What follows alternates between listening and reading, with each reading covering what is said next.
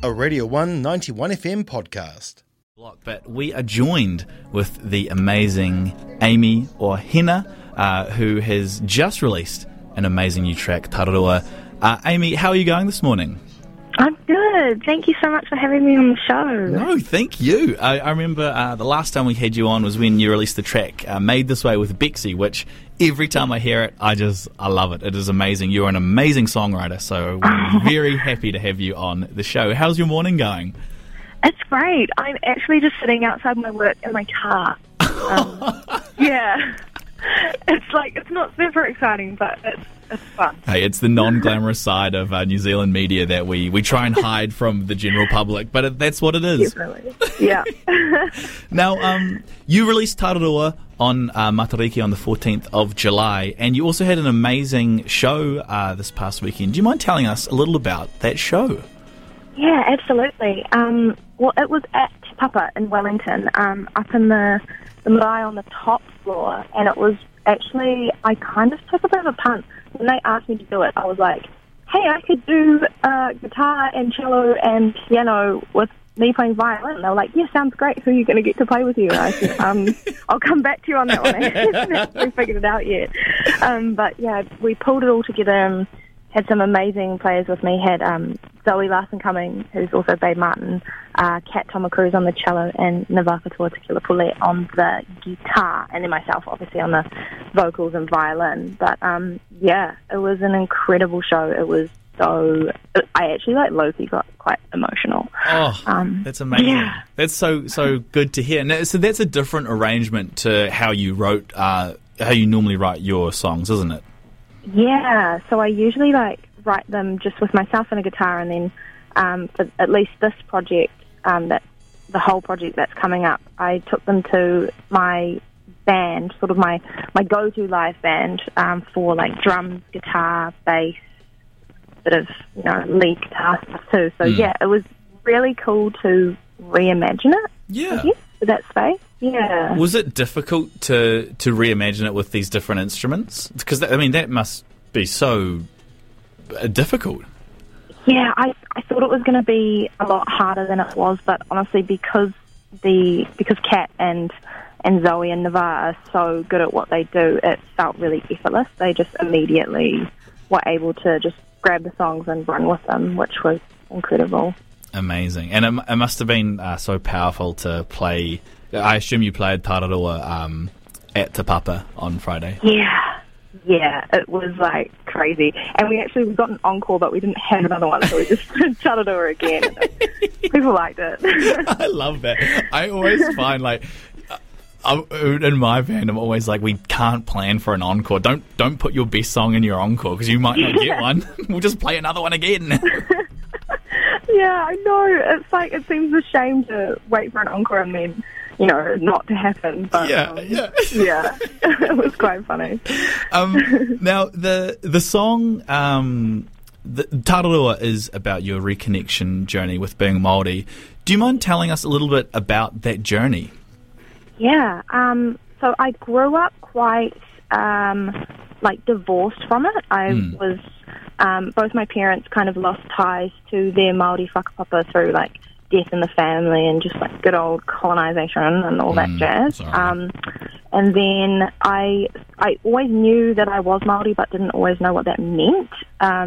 So it was something just sort of dawned on me in high school. I was I need to find out where I come from. So I made sort of a pilgrimage back to my dad's marae and my mum's marae and obviously dragged them with me. And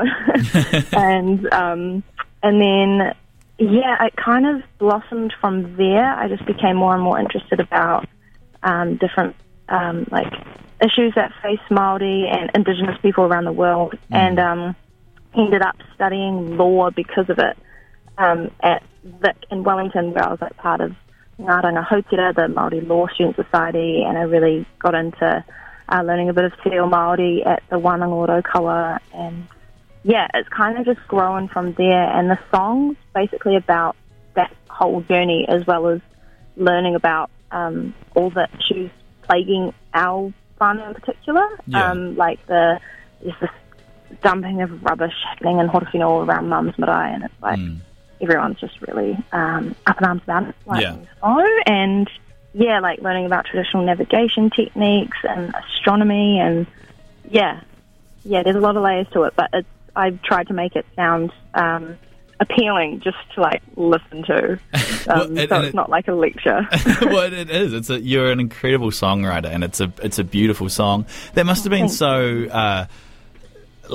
such a wonderful gift for your parents, for their child to like bring them back into like their whakapapa. That's an amazing act you've done for them. I think they were quite pleased about it. I think, especially my mum has found it really difficult to I guess feel comfortable saying that she's Māori. My dad was sort of brought up with not necessarily like the language or anything, but his dad was very, he had real Indigenous values, and he's Croatian, so it's like, they sort of go hand in hand. But my mum in particular is like, she's quite stoked, I think. That's good. Helping her reconnect, yeah. That's amazing. Now, the single itself, Tararua, is off a mini album, which is a term I haven't heard in a while, but it's a mini album called Omen, which is out later in this year. Is it all recorded? How are you feeling for the release of that? It's all finished. So I've got the masters sitting on my computer. There we go. Yeah, I'm trying at the moment to set a release date. I just really want it out in the world. I'm really excited about it, to be honest. It's kind of a departure from my first project, but it feels very much like me, which I guess is the main thing. It is, right? You release music because you want people to listen to it, but you got to make sure you like it and it's what's right for you. Yeah. Oh, no, definitely very excited about it. Awesome. Now, you've also been signed to 660's label Massive Records. That is massive. That's mahusi. That's incredible. Congratulations. Oh, thank you so much. It's quite cool. How is it different having the backing of because I assume before then, were you independent? Yeah. So how's the whole process changed now that you've got the backing of this awesome massive label? It's interesting that I'm still getting used to having to go about kind of the navigating the contract in a way. Like, I'm so used to just going all in and being like, yes, I'll do this and this and this and this. But I've gotten into a little bit of a sticky spot recently when I did a live to air on the radio, and I didn't realise that I couldn't do unreleased music. Oh no! And I got to the end where I was meant to go and sign the form, and then it said signed by label, and I was like, oh no! Whoops. And they thankfully sorted it out. But it's really cool to have the guys in my corner. I think just because they're obviously, especially in Dunedin, they're just hometown heroes, and absolutely, pretty just staple good Kiwi dudes, good music. Well, I mean, and it's congratulations on being signed. It's so well deserved, and I guess it would be it must be so different, like you say, with just little rules that you wouldn't normally have to worry about, and you don't know about. I know, when I did it, I was like, oh no, what have I done? No, this is not the best way to start. Now, do you have any other shows or gigs coming up over the next few months or weeks?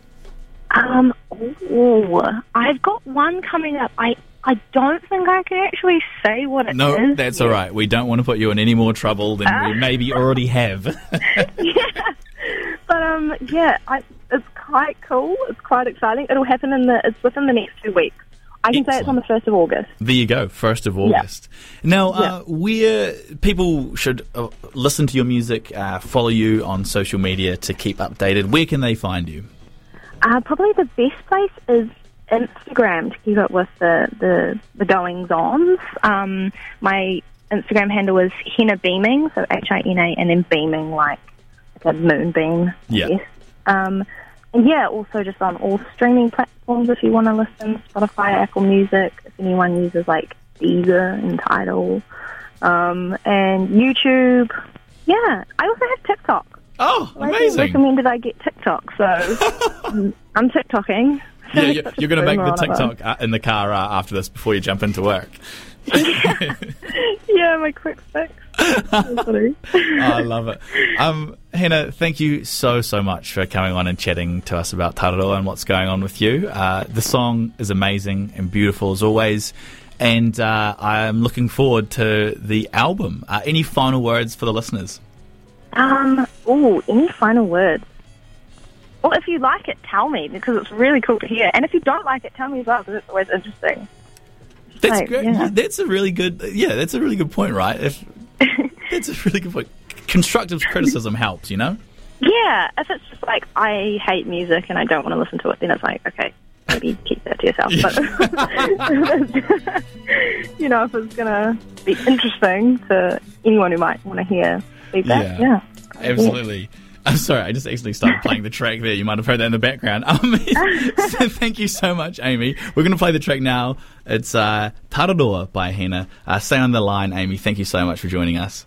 Thank you so much, Dave. It's been a pleasure. Absolutely. Here's the track, HINA with Tararua. You're listening to Radio 1 91 FM. Keep it locked.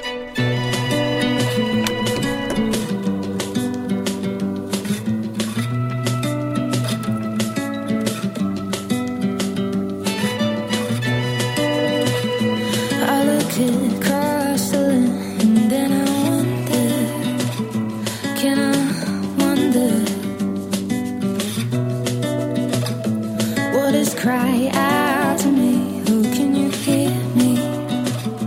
Can you hear me? Where do I go now? That was a Radio 1 91 FM podcast. You can find more at r1.co.nz or wherever quality content is found.